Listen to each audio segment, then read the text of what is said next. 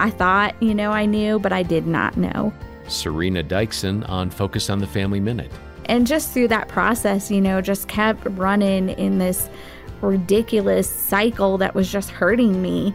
And, it was one night of just a heavy night of drinking. And I say this was probably the best thing that happened to me was I had burned my bridges. People were sick and tired of me texting at 3 o'clock in the morning. It wasn't funny anymore.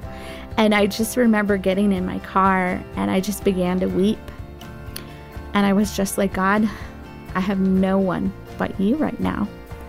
And what I love about God is he saw me at my worst.